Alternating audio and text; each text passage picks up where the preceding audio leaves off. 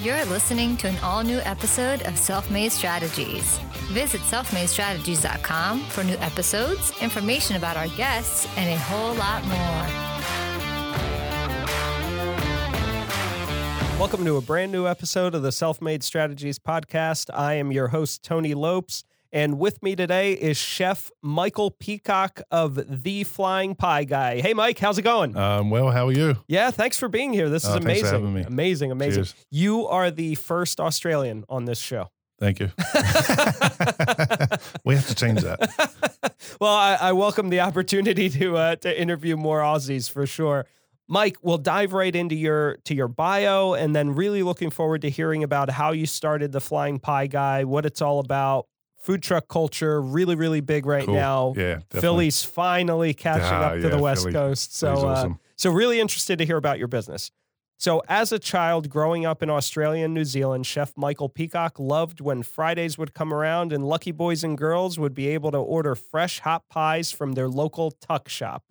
We'll ask Mike what a tuck shop is in a second, and he'll explain it, but hot pies would be delivered to school just before lunchtime. The classrooms would be filled with excitement as the aroma of freshly baked pies spread throughout the school.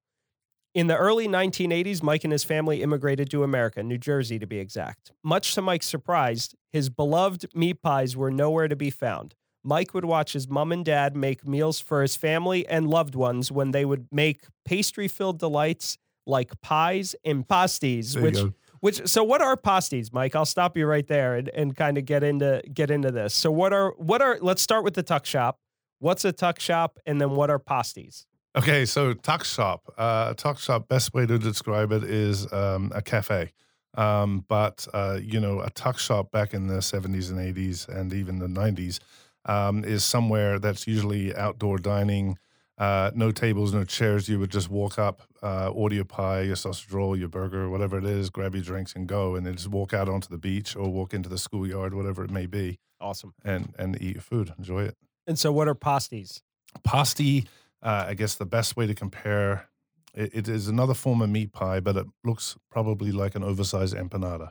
Oh, cool. And so although it doesn't have, where we have empanadas from South America, the pasties are short crust pastry. They're usually stuffed with root vegetables, carrots, potatoes, etc., and usually cubed steak. My dad makes a killer one. That sounds delicious. Pepper and salt and all kinds of good seasonings. My mouth is watering. This is not a good start to this episode because I'll be drooling and incapacitated halfway through. So you were very fond of cooking from early on. You started cooking on your own. You found a love for it. As a teen, you would work in restaurants and beg the chefs to teach you more about the culinary arts, and you just quickly developed this natural love for cooking. You then chose a different career path as you started a family of your own, but you continued to develop your cooking skills on the side. In 2015, you finally make this decision to leave corporate America and to pursue a new career, one that you were finally passionate about, and that's how the Flying Pie Guy was born. So tell us about that, time period in your life. What was your corporate gig? What was going on, and how did you finally take that leap? So I worked in the sales and account management world. It was a fun job, and it was something different every day. But I was working extremely hard, and I got my accolades for it. But and as my pay went up and things like that, there was still a lot missing, and I missed being an entrepreneur. I was an entrepreneur when I was younger, so I got to the point where I just had enough of the corporate world. And everybody that works in the corporate world knows that it's 50% work and 50% politics, and Exactly. I'm not very good at the politics end of it. I had the opportunity to kind of branch out and explore something I was passionate about, and so I took it. That's And, awesome. yeah. So did you just buy the food truck? Walk us through the process of going from you love cooking on the side, because this is something actually just that I'll share here. I haven't really had the opportunity to talk about how I love cooking. As a matter of fact, okay. I have a smoker in my backyard. Nice. Love smoking meats. Love. My wife got me a copper cataplana, which is like a Nice. giant clamshell cooking thing. Yeah. Used in Cooking Spain thing. and Portugal. Yeah. Cooking apparatus. So I made a paella the other day, Oh, and nice. I love just exploring flavors and the creativity of it. So that's one thing that's always kind of been in the back of my mind, right? Is I don't know that I could ever turn this into let me go start a restaurant, even though I love, love, love cooking. But it kind of harkens back to I was an auto mechanic. Not that this episode is about you, so No, I'll it's make okay. this It's as all quick good. as It's possible. okay. I was an auto mechanic fresh out of high school before Okay. I went to college, before I decided to become a lawyer, all of those things. And I loved it. Working in the backyard on a car, that was really Yeah. exciting and interesting to me, Yeah. even if it was just a brake job or an oil Yeah, change or sure. whatever. When it became a career, it sucked. Things change. Yeah. Yeah. So walk us through that part of it and how you avoided that pseudo burnout early on, taking your passion into. Not so sure I avoided it, but Well, how did you get past it? That's interesting. So when I decided to become an entrepreneur in the food world, it was a huge leap for me. My family and friends thought I was absolutely out of my mind. Um, they were very supportive, but they were like, "What is he doing?" Like, So it all started when my cousin was here from New Zealand, and we're sitting in a pub in New York, and we having a couple of drinks, and I'm like, I just got to get out of the corporate world. I'm done. And he's an executive for a big bank, and he goes, "No, I hear you, And we started talking about these coffee franchises in New Zealand. So I'm like, well, maybe I'll research it a little bit, and so I did, and they wouldn't sell me a franchise in America. So then I started looking, and I'm like, well, maybe I can do it myself, and it morphed from coffee to coffee and muffins and brownies and things like that. And but then I was talking to another friend, and he was right. He goes, "What do you know best?" And I'm like, "Australian meat pies." He goes, "There you go." And I'm like, "Nah." And he's like, "Yeah." He goes, "If anyone can do it, you can do it." That's awesome. And I'm like, "You know what? Okay." So I did a lot of research, a year of research before I Wow. was gonna. I knew that the expenditures were gonna be high. I had to put a secure business plan together, and I had to really think things through. The food truck world is a world that you got to be ready for. It's not easy. A lot of videos out there that show how much fun it is. You don't get to see the grinding Oh, back yeah. end, the long days. Yep. Unfortunately, people do get into it, and they get into it thinking it's going to be a quick. We'll go out for 6 hours, we'll make a couple of grand, and no, it just doesn't work that way. Right. There's a lot of back end on it. I I was about 95% ready to go, and I just wanted to kind of seal the deal. And I jumped on a plane. I went to Australia for 3 weeks, and I hit every pie shop I could find, Wow. from Sydney all the way up to Brisbane, and I was talking to bakers, and I was just talking to everybody. And some people were onto what I was doing and didn't like it, and some people were extremely helpful. And I came back, and I was 100%. I was ready to go, and I dove into it, and I bought a truck online, sight unseen.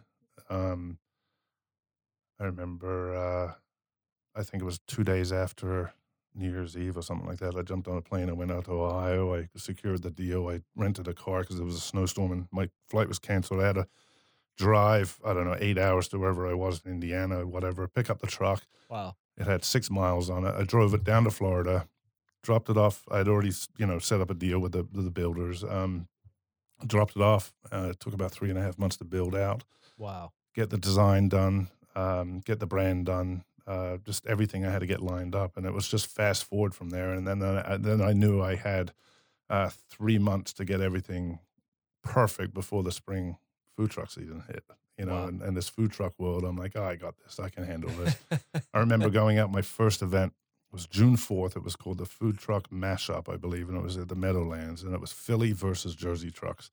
It was a competition, and they let me in representing Philly, and I remember getting parked, and I was parked right behind Mama's Meatballs, which was one of the Mama's Balls. Sorry, it's one of the probably number one food trucks in Philly. I think they're ranked number one, Wow. and they're amazing. And Mike Antonor took me under his wing, and he's laughing at me. He's just like, we went through this event, and I'd never seen anything like it. Probably 30,000 people showed up, Whoa. and every truck was stacked with lines. You couldn't, and even though my serve times are, at the time they were still about 20 seconds, We've narrowed it down now to about 10 seconds, but we just couldn't get the pies out and baked fast enough, and we sold something like 600 pies. It was the launch. Whoa. And I'm like, I sat back and I looked at all the receipts, and I'm looking at all the numbers, and I'm like, wow, I've picked a winner.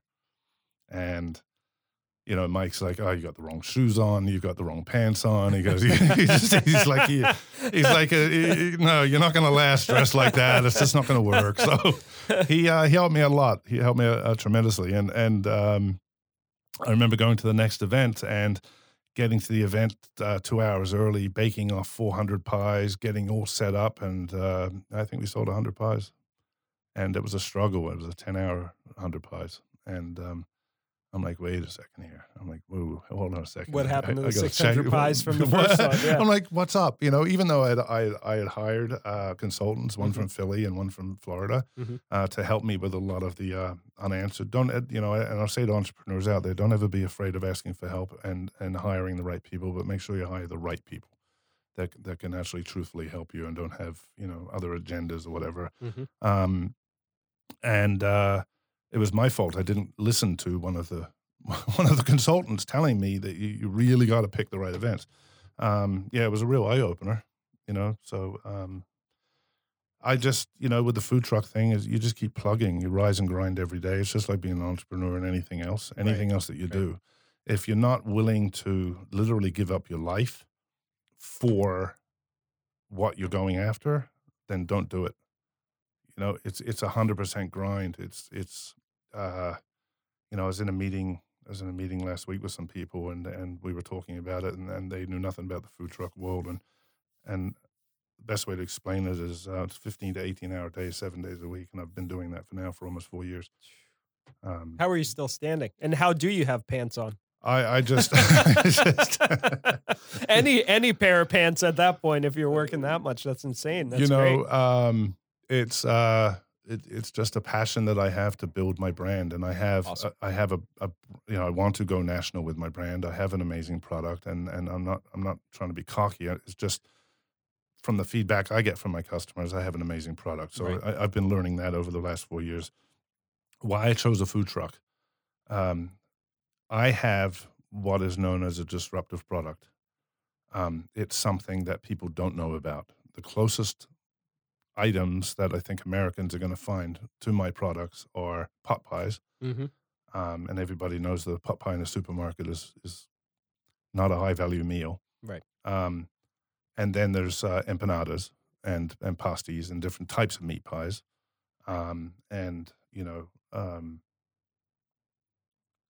Choosing to go to the food truck, I wanted to test my demographics. I wanted to test my market. And I thought a food truck, because the food truck craze is happening right now, and it's still going, and it's still going strong. It was a good way for me to test who loved my products and who didn't love my products. And then I could also develop my products to meet the palates of my customers. And if I listen to my customers I love working the food truck. 90% of the time when you come to my food truck, it's me on the window. Wow.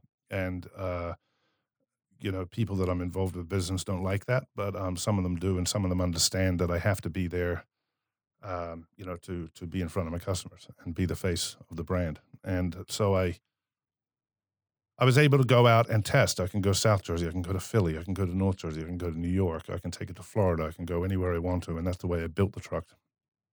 Right, and you're getting that sort of live feedback, like you said, being at the window 90% of the time, you're getting customer feedback right away.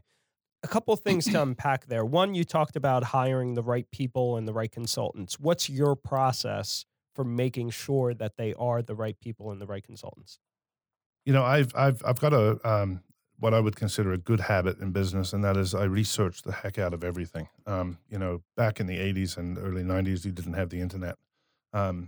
What entrepreneurs have at their fingertips now is absolutely priceless. Of course, you don't believe everything you read on the internet, but you can get a lot of information from the internet. And what I do is I dive in, and if I'm looking for something kind of specific, I'll see how many times that specific piece of information is repeated on the internet by multiple people.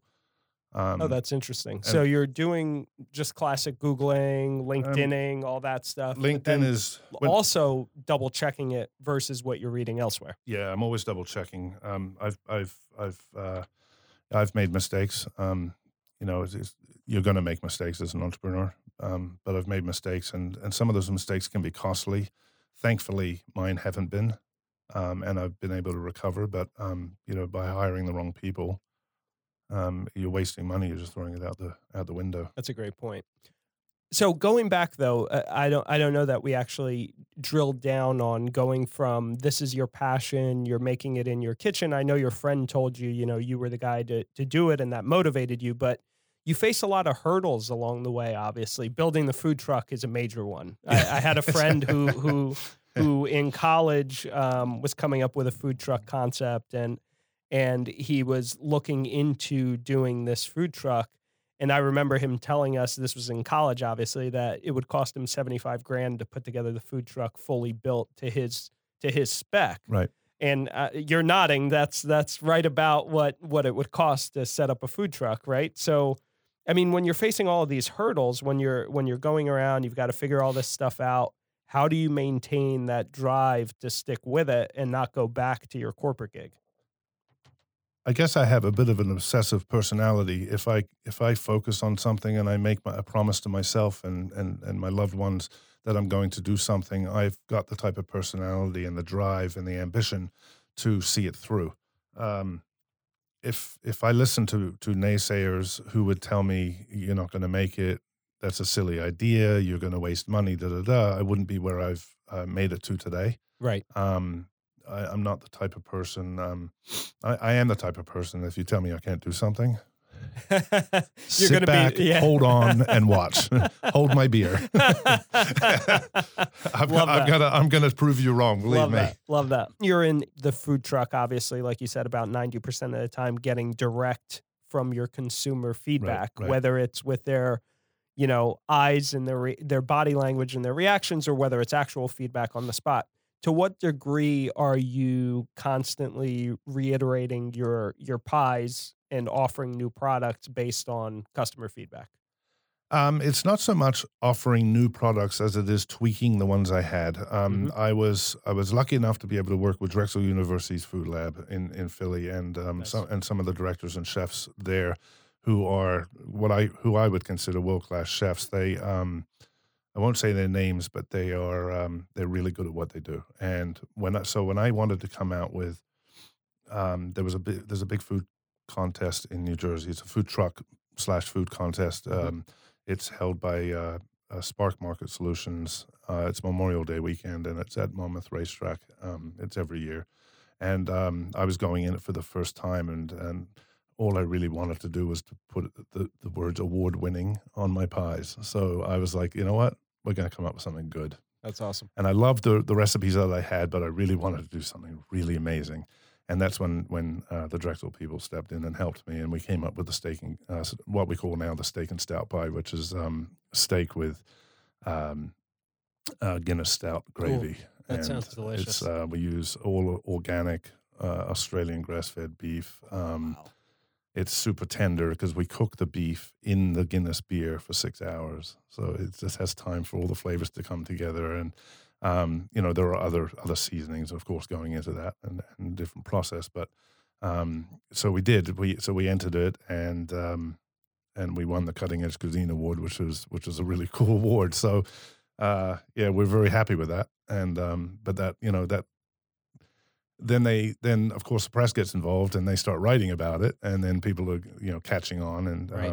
In the food truck world, any press you can get, whether it's good or bad, is good press, no matter which way you look at it. You obviously want it to be good press. Right. Good is better, but bad happens. PR It's is happened to PR, me. right? Go ahead and Google my company. You're going to see some little mishaps here and there, but no, the press has been good to us, and NJ.com, Peter Genovese, and people like that, have judged our food and recognized that it's something special. So, I always love to kind of win awards. And coming out of the gate, we knew that we had to have an outstanding crust. If it was going to be an Aussie meat pie that we were doing, we had to have an outstanding crust. And Once we started getting the feedback from our customers and then reviews online and things like that, we were able to study whether we had the right crust. We decided we had the right crust and we were good to go. I made a huge mistake, 2018, where I allowed a food scientist to talk me into changing my crust, and he did. And it was a bad mistake. Luckily, I caught it. The product was not my crust. It was good. It wasn't my crust. And I fought with him and ended up firing him because he used you're using my crust or you're not working with me. He's the celebrity chef. So I was like, you know what? We're not working with you. Have a nice day. He's like, what? That was easy. Nobody fires me. I'm like, well, it just happened for the first time. Have a nice day, Happy to be a trailblazer. Yeah, you know what? So why did he want to change your crust, though? He wanted to scale up and Okay. basically he was looking at more profits over quality, and that's not the way what I stand for in my product. It's quality and customer service over everything. Right. I would rather make less money on my product and have a happy customer than have a mediocre product and make more money. That's just the way I am, and I stick to it. It was a mistake. It was a costly mistake. Set me back quite a bit. I had purchased a large amount of it. I then had to literally throw it in the garbage can and start again and go back to my original chefs and bakers and kind of revamp. And luckily they took me back. One of them made a very not so nice comment to me. Right. He's like, you do that again to me and we're done. We're done. And I'm like, you know what? It won't happen again. That's awesome. I'm like, So you mentioned that, and even before we turned the mics on, you were talking about how customer service is one of the main tenets of your business. For a food truck, especially in Philly, not something you see very frequently. No disrespect to any Philly business in particular, unfortunately, but we're kind of known for our gritty nature, so to speak. Yeah, and there's nothing wrong with that. But so how do you ensure, what are your sort of either internal or formal tests or checklist items that you have in the back of your mind that need to be present for you to be hitting your customer service goals?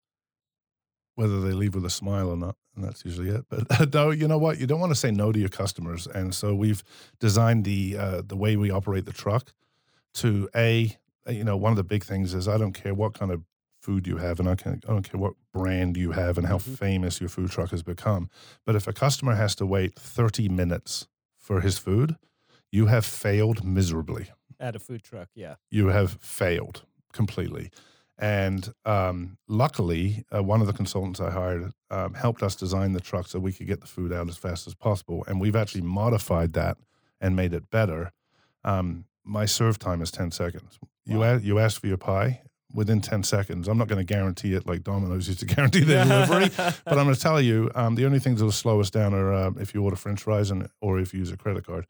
But usually we time them and we try to get faster and better at it and better at it. And we want our customers to come to the truck, order their pie, and the biggest comment we get is, God, that was fast, But, that and giving them what they want, making sure that we can say yes to pretty much everything. If a customer's not happy with their pie, knock on wood, thankfully it doesn't happen very often, but it has happened, and we take that very seriously. And we give them their money back, or we give them a different pie if they just happen to not like the flavor of the one that they chose. We've had parents come and give steak and stout pie to their 5-year-old, and we think that's probably a little too robust of a flavor for a 5-year-old, and the 5-year-old didn't like it. So start them early. Let me give you the beef, bacon, and cheddar. I know he's going to like that a little bit better. That type of thing. Cool. But we don't mind. It's money back guarantee if you don't like the product, but it very cool. Doesn't happen very often. And so you're looking to expand your business. Very soon you'll be launching into e-commerce. Can we talk about that? Yeah, absolutely. Okay. So the e-commerce site is, I'm literally sitting here waiting for an email. My web designer is in Australia. Another costly mistake was not finding the right web designer. I've gone through, I've been in June 4th will be my 4th year anniversary, and I've been through 5 websites. Wow. And I'm not happy with the one that we have now, but I'm happy enough to get it launched. It's a Shopify website, and Right. we are starting to sell the pies. We get a lot of emails, and I hate saying no to people, Right. but I get emails from all over the country. When can I try your pies? Why is the food truck the only way we can get to it? And it frustrates people, and you start to probably lose customers at that point. Right. So yeah, I've been pushing hard for the last 3 weeks to get the e-commerce going. Theflyingpieguy.com. Hopefully tomorrow morning you'll be able to start. You'll be able So to. hopefully by the time She's working people on it. listen to this, It's there hard you to go. communicate. You got a 15-hour time change. So, and on that site, you'll be offering ready-to-bake down under style pies and other goodies that people can order, and then will be shipped across America. Yeah, shipped anywhere in the continental United States, Very and cool. so the packaging, we have very special packaging. We did a lot of research on. It's sustainable packaging. It's all biodegradable. We don't use those big styrofoam coolers because Nice. What do you do with them in the end? Right. They just go in a landfill and they never rot away. So what we're using actually is we're using a recycled cardboard box made out of recycled material, and then we're using a compressed denim.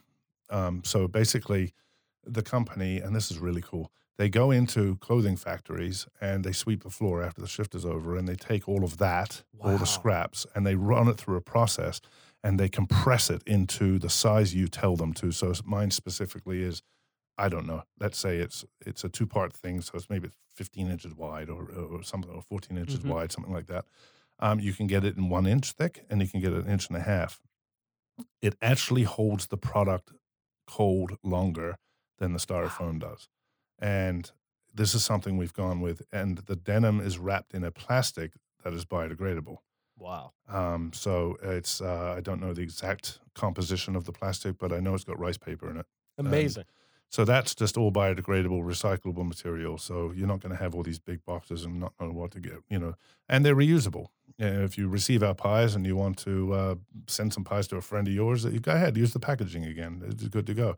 You throw in an ice pack or two, and if we're shipping to the warmer states like Texas or Southern California or Arizona, we start to incorporate dry ice into the packaging. What's more important to me is my pies arrive in great shape.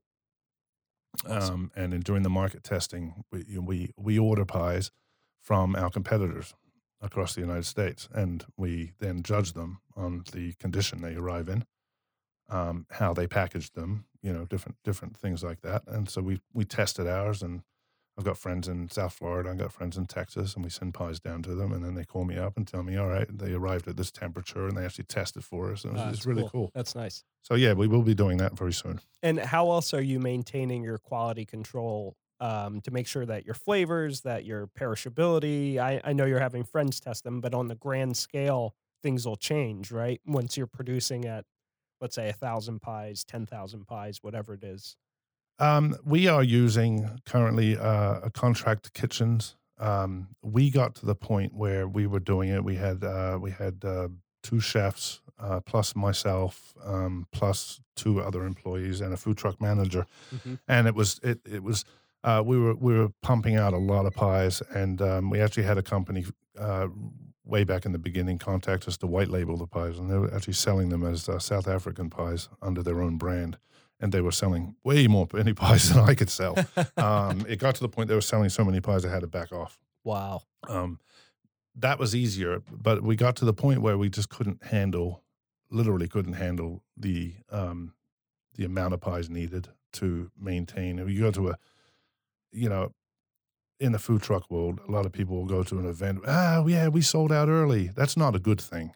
Yes, it speaks highly of your food and your customer base and everything else, but at the same time, you're missing out on a lot of money, but you're also missing out on taking care of people that may got off work at 4:00 and wanted to hit your truck, and you were sold out. They're disappointed. You've lost another customer. So, I forgot where it was.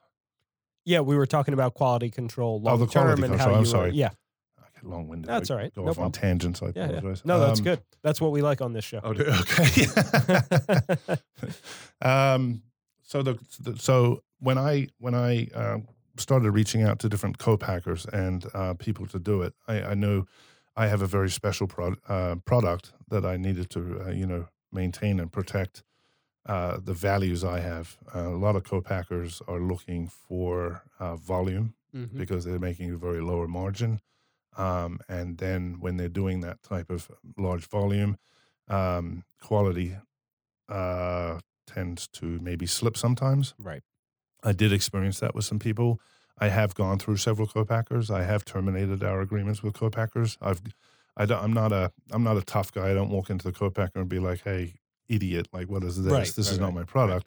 I try to work with them, and if they're resistant to working with me, we terminate the agreement and move on. Right. And we've done that several times. I'm lucky now because I have my dough is being produced by a very large bakery in one of the northern states. They only do dough. Wow. And they have big customers. They go so they can handle big volume If it expands. right. Right. I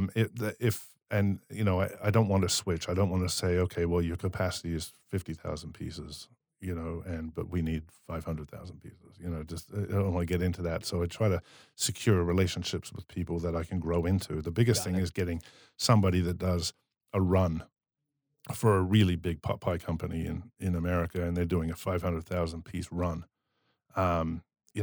Hey, can you do 2,000 pieces for me? They're like, yeah, Right. whatever. Right, Like right, really, right. like, and then they think, with working with this guy Mike is pretty cool because he remembers. I mean, he's big time, but he remembers when he wasn't big time.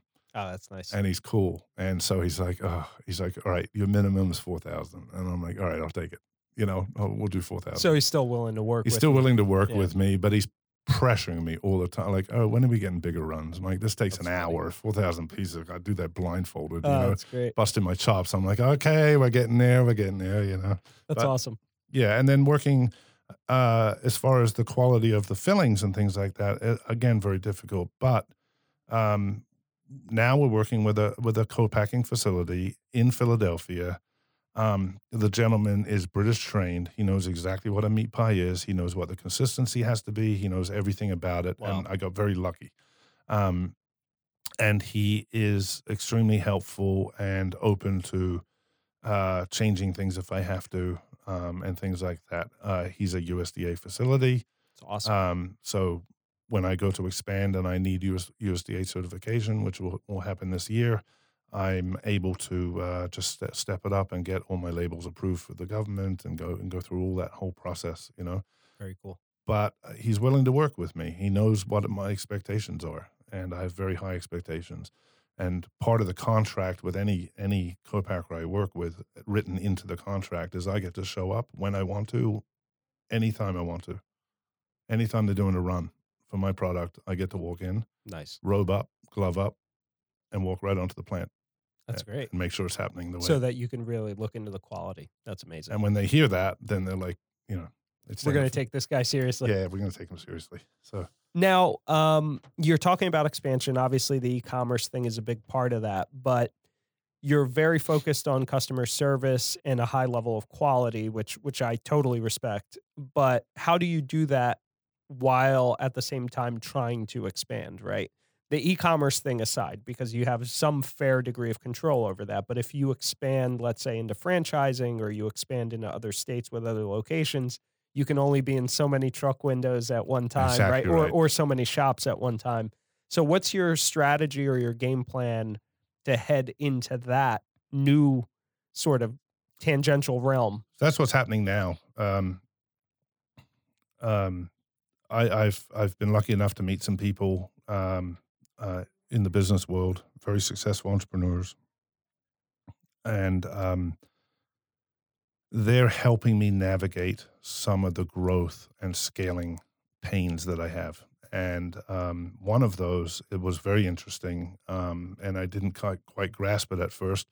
I have to hire this year. I have to hire a COO, and I need somebody to take over operations and meet my standards at the same time. Right.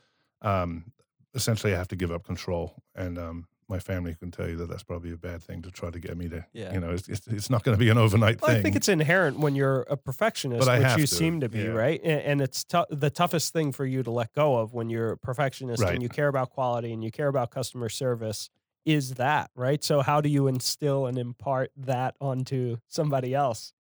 It's going to be tough. That they have to be open to working with me, Mhm. and a lot of them are, and a lot of them, you know, I'm actually not going to hire a full-time COO. I'm going to outsource it, Interesting. and I've chosen to outsource it because there are specialists that have the skill sets that I'm looking for. That they don't necessarily have to work for me.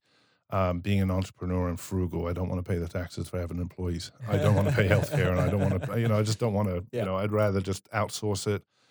They work for me. It's under contract. It's just like they work for me in my office, but they just don't. And I've hired them to do it. I'm meeting with them, meeting with two next week. Nice. So I'm in that process now of finding the right management company.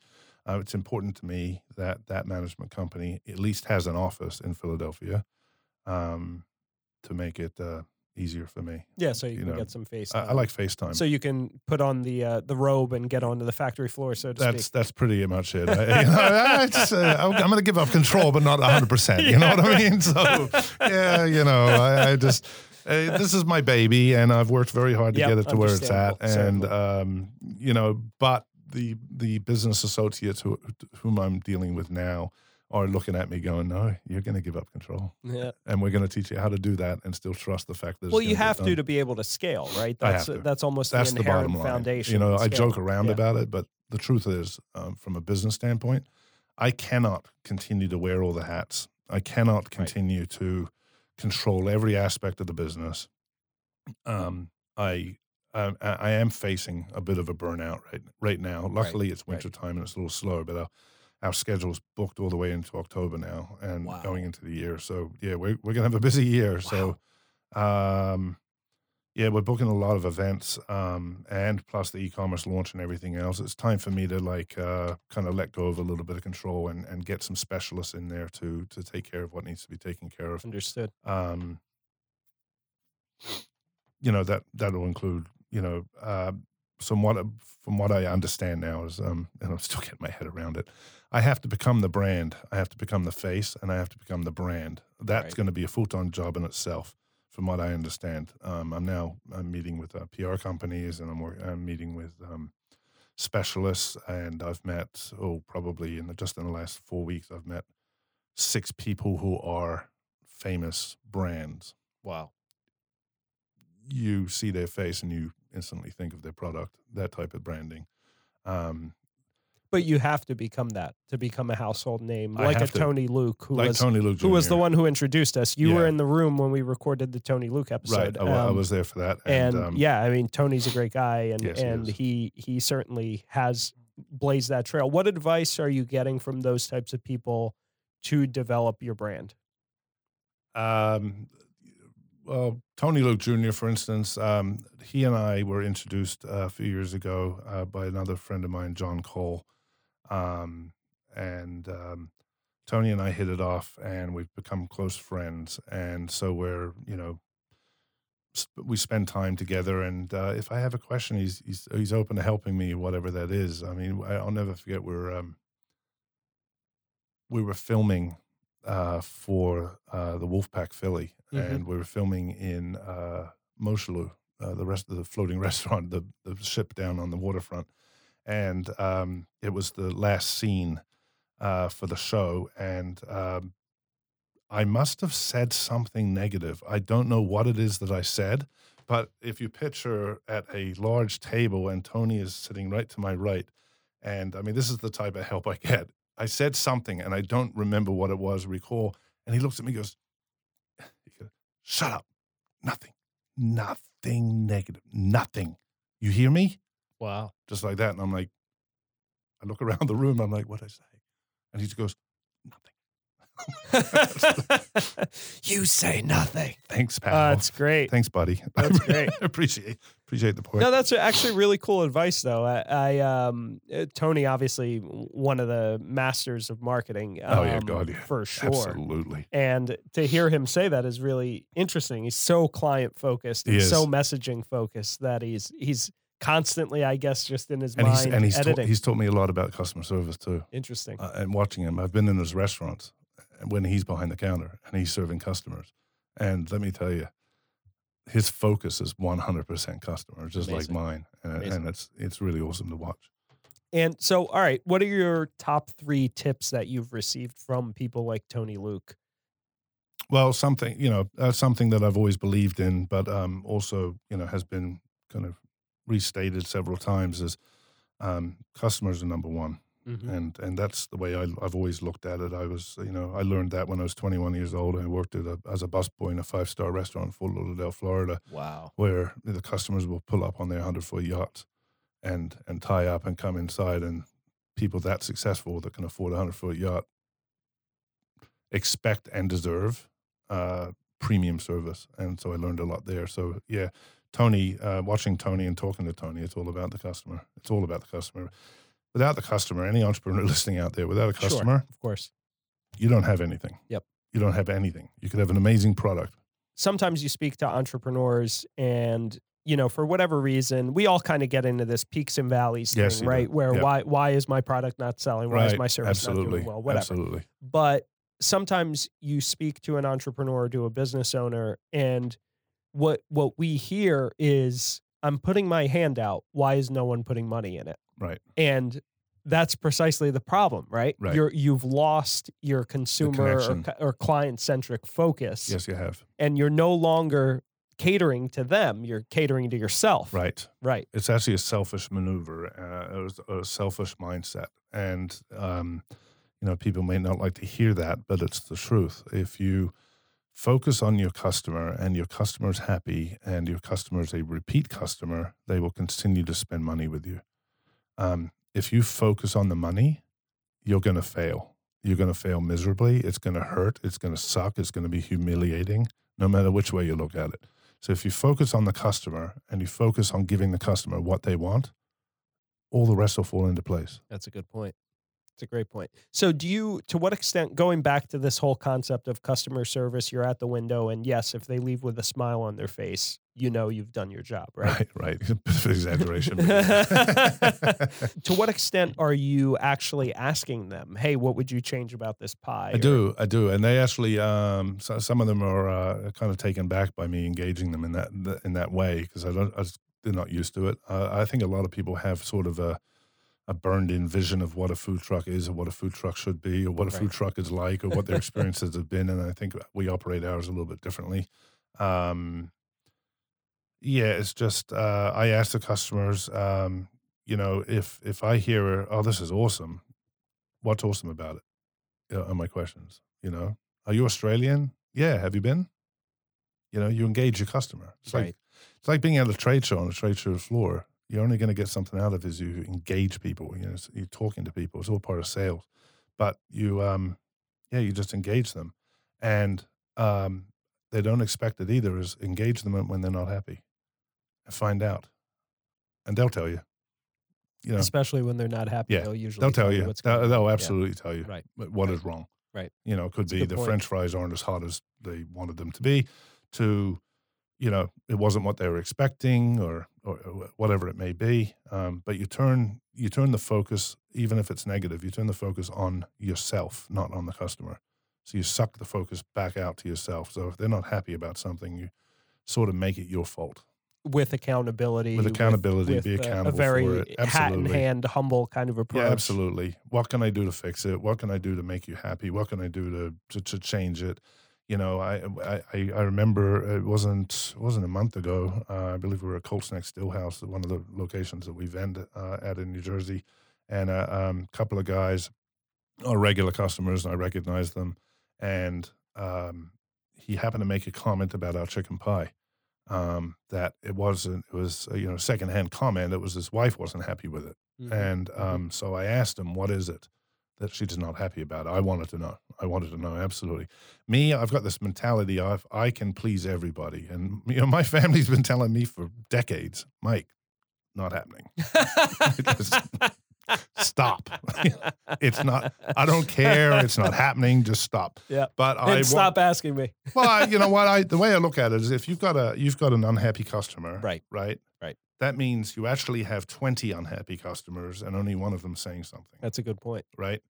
So there's a leak in the ship. Yeah. And this is your opportunity. There's the opportunity to fix it. Yeah. Right. Get raw, real feedback while they're eating the product, right in front of you. Offer them something else. Offer them a different pie. It happened to be, and it's public perception of the product. The chicken pie has kale in it. Now, kale is notoriously bitter. Right. Not the way we cook it, because we sweat it in butter. It takes the bitterness out of it. Butter will take the bitterness out absolutely. of anything. So especially if you said sweat it in butter. Sweat it, yeah. So you melt butter in a pan, and then you add whatever the vegetable may be. Mm-hmm. It's usually onions that people sweat. And one of the things, as it heats in the butter and the oil wraps around it, it sweats the active flavors sort of out of it. So if raw onions have a bitter taste to them, or kale has a bitter taste to it, if you sweat it, it'll, for the lack of a better word, bleed out. Interesting. Like the caramelization process kind of thing. Right. That's why caramelized onions are sweeter. Exactly. Right. And so it's pushing the bitterness out of it, and then that disperses into the butter, and it doesn't disappear, but it's dispersed instead of concentrated. So that's what sweating is. Very cool. So yeah, with the kale, she just knows kale. She knew kale as bitter. She just didn't give it the opportunity to be different. Once I explained it to her husband, he says, all right, well then, give me a chicken one and I'll take it to her and let's see what she says on your explanation. I haven't heard back, so I don't know. Oh, okay. I don't know what the outcome was, but that's the time of listening to your customer and then trying to explain it to them. Sometimes you can explain things away. Right. Sometimes they just have this vision of in their head about something. And to your point, you're really offering them a lot of engagement in the resolution process. Right. Because you're saying, hey, what can I do to make this right? And sometimes people just want to be heard, or they want to be recognized, that you recognize the fact that something's wrong. And it makes them asking. feel better. Yeah, absolutely. It makes them feel better about themselves and that they're being heard. They're being heard for exactly, I guess they're used to maybe not being happy about a product and nobody listening to them. Right.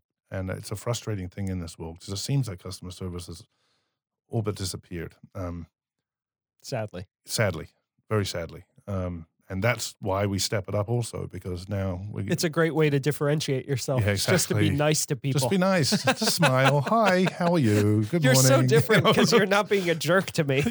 You're not, but you're not treating me badly. Yeah, it's such a novel concept. Why are you not yelling at me? Right. You're supposed to be yelling at me. Right. I'm complaining about your food.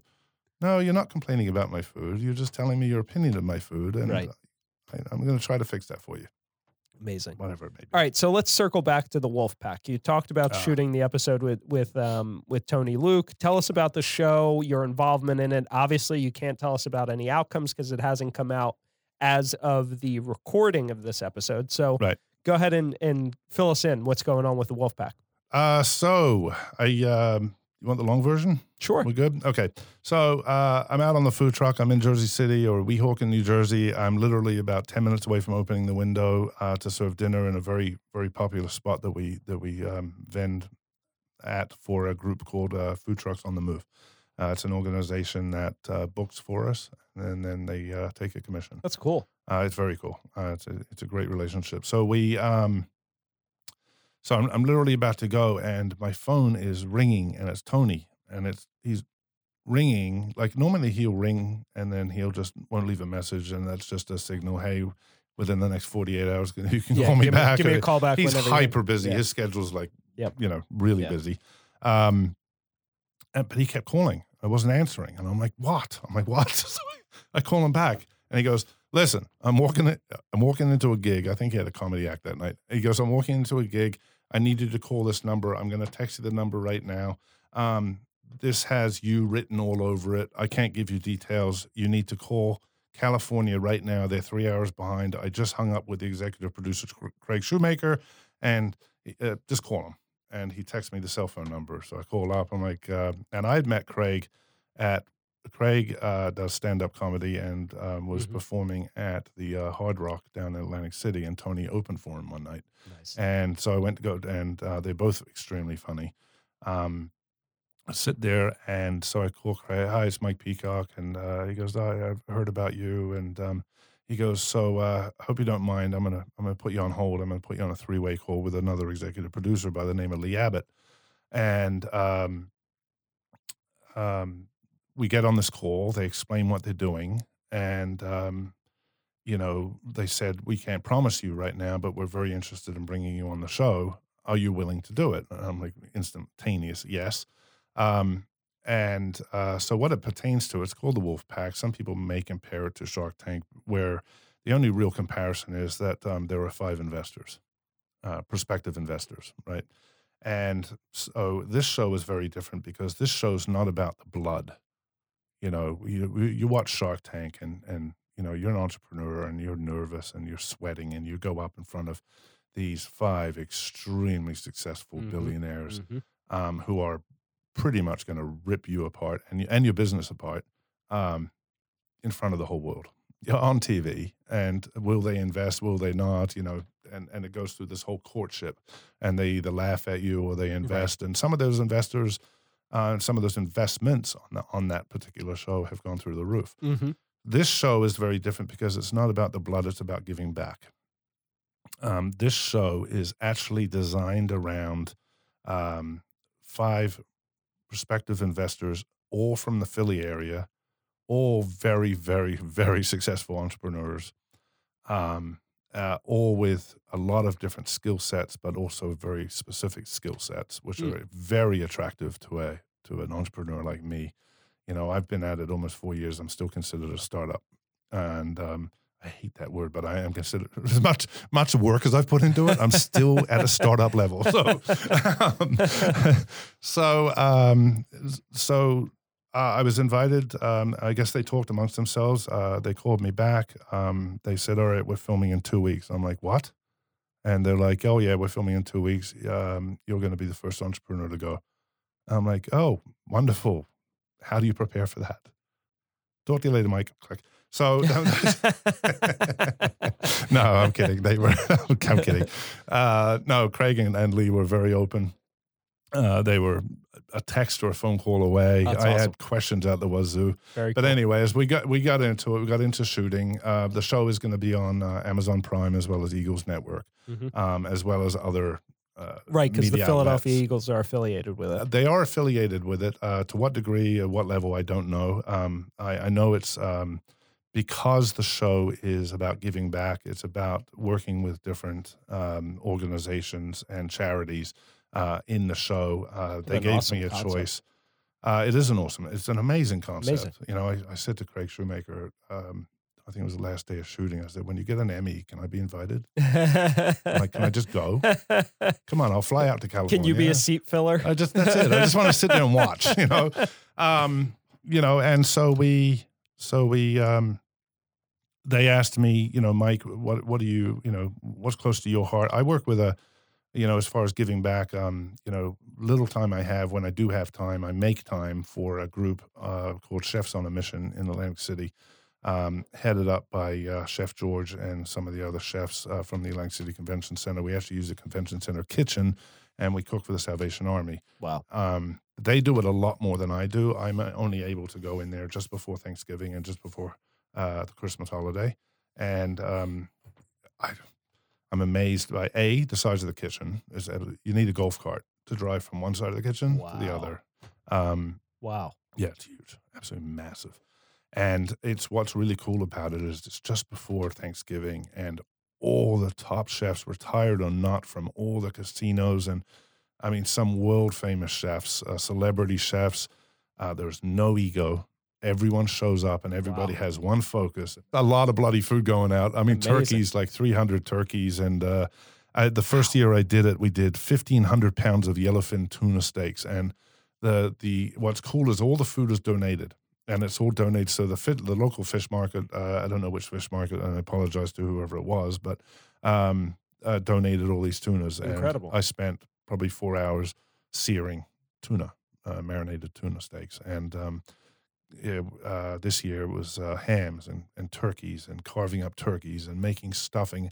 And when I say making stuffing, I'm not saying a bowl full. Mhm. I'm saying 500 pounds of it. Yeah, barrels. You know, Yeah. like a massive amount, you know, That's and amazing. it's a lot of fun. And I'm learning from these chefs, but it's really cool to give back. And it's just, that's all what it's all about. There's no Super set cool. hours. If you can only spare 2 hours, come in and cook for 2 hours and then leave, whatever it is.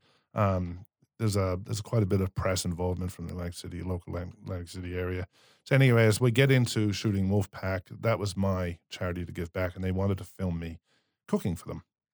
And we were unable to set it up, and they didn't want to, you know, for logistical reasons, you know, everything else. What they did was they started, the producers reached out to a local Philadelphia rescue mission, Sunday breakfast. And so we got to go into the rescue mission and start filming there. So here we are, you know, sound people, camera people, makeup artists. I mean, a full Hollywood production walking into this little rescue mission and literally taking over the kitchen. Chef George and Chef Wolfgang and Chef Luigi, Chef Ray, Chef Rob. A lot of different chefs showed up. Came all the way from Atlantic City over. Wow. We showed up and we literally took over the kitchen. Wolfgang Puck? It wasn't Wolfgang and Puck. Oh, okay. No, it's Got it. another Wolfgang. Okay. He is a quite a famous chef, but we'll just leave his last name out of it. Got But it. he and so we go in there and we cook and we did actually Chinese food, and we did lo mein and General Tso's chicken and stuff like that. And they're filming us doing it, and then we get to serve everybody after that. And then it was a hard stop. They take me out in the parking lot. They do an interview. Then they take my food truck up to Tony's Pizza, and I apologize, I can't remember the town. But we went in, and that's how I first met the Wolfpack members at that point. So we do some filming there. Then we bounce back to Love City Brewing in Philly, pulled the truck inside, got more filming going on in there. Patrons trying to try my food. They're interviewing patrons. I'm not watching it all. I'm on the truck serving people. And so after that all ended, it all ended about 7:30 at night, something like that. Everybody went back to their base of operations. I went back, parked the truck. Next morning, 11 a.m.? Yeah, 11 a.m. I'm in Eagle Stadium. They got me sitting in one of the suites, Wow. just kind of sipping on a soda and kind of reminiscing the day before. And it's really cool because I'm watching them. They're mowing the field. And I'm like, why are they mowing the field? I'm like, it's completely off season. Why are they mowing the field? Then it dawned on me. They're taking me out on the field. And they wanted to look awesome. And I'm going, so I looked at one of the executive producers. I'm like, since I'm in the stadium, is there a chance I can just walk out onto, just experience that? And he looks at me, he goes, I'm not talking to you. He just walks away from me. I'm like, okay, just keep your mouth shut, Mike. You know, let them do their thing. Just let it ride. You know, he was happy about it. But yeah, a lot of filming was going on there. They take me down into the locker room area, and we did some filming. Tony Luke Jr. showed up for that as well, and coached me through the end process of the filming. And yeah, I definitely needed his help in a lot of different ways. It was all new to me, but it was all very exciting. And everyone's going to have to watch the show to see what the outcome was. Awesome. Looking forward to it. That's really cool. And that'll be on Amazon Prime and Eagles TV. Eagles Network. Eagles Network TV is carrying it. I know that. Eagles Prime Video, Amazon Prime Video is carrying it. I don't know when it's scheduled to come out. They're working on it. They filmed me, but they also filmed 3 other entrepreneurs from Philly. One was a beauty salon, and with a special app. And cool. Another one was a protein bar company, and another one was a sports memorabilia company. Awesome. And so they only pick one, or they can pick all. Okay, they can they can pick. pick- okay, I don't even know the outcome of the Got other it. ones at all. and there's some social cause associated with every single organization. Yeah, There's every some organization involvement has with a some nonprofit. sort of a nonprofit that they're Really? involved Awesome. in, and, Awesome. and mine just happened to be cooking, and so we got to cook with Sunday breakfast, which was an awesome experience. Very and cool. I'll be going back there without the cameras for sure. Awesome. I love helping out, and so, Yeah, so that's if I cool, have yeah. time, Yeah. I will go in there and cook. Yeah, I actually, as an attorney, aside from on the show, we do have a fair bit of nonprofits that come through here and that we help kind of get their message out, and we talk about different issues. Right. I really think nonprofits and startups are very similar. Usually Yeah. under-resourced, usually, lacking capacity, Yep. usually very passionate, Yep. but all hands on deck kind of thing, right? Yep. But tangentially, aside from that, as a law firm and as an attorney, I volunteer for Wills for Heroes, which is a nonprofit that helps provide estate plans for free for first responders. So that's a good one. How cool is that? Yeah, I do Yeah. that on occasion. Love working with that organization. It's great. Time flies. You're helping these people get their estate planning documents done. Yeah. And then involved in, I serve on the board of 2 nonprofits as well. So I totally feel where you're coming from. It's such a rewarding way to kind of is. keep yourself motivated Yep. and do something else that's beneficial, but also kind of creative, gets you out of your comfort zone. I don't think a lot of, well, I don't know, but there are fundamentals to being an entrepreneur. One of them is giving back. If you're an entrepreneur that you just don't care enough to give back, go work for someone, because you're not going to make it. That's a good point. You have to, if you're an entrepreneur, a real entrepreneur, you have to give back, because there are many blessings that have been given to you. You have to give back. It's just kind of part of the criteria. You see and hear about it a lot in the context of tithing, giving back either whether it's a percentage of your time or a Right. percentage of your earnings Right. back to Right. some form of a social cause and Right. benefit, right? Right. And you read about it a lot in from very, very successful people who write biographies or autobiographies, Right. and you see it all the time. So that's a great point. Never really thought about it in that context, but that is a good point. Mm. Well, Mike, thank you so much for your time. How can people get in touch with you if they're looking to reach out, or if they want to hear or get more information about the Flying Pie Guy? So the Flying Pie Guy, we're on. We have theflyingpieguy.com, and we're on Twitter and Facebook and Instagram at the Flying Pie Guy. I'm on LinkedIn personally, and I don't monitor LinkedIn that often. I just never have time to go it. Yep. We can be reached at the office if you're interested in catering or catering the truck. That's another big thing. Is we love doing weddings and corporate catering events. Cool. The phone number is 1-800-988-1722. And most of our customers actually email me through Facebook and Instagram. Very cool. Yeah, very cool. Awesome. Thanks, A lot of Mike. fun. This was really, really great. Thanks for having for me. coming on the show. That was very exciting. Thank you. Thanks. Have a great day.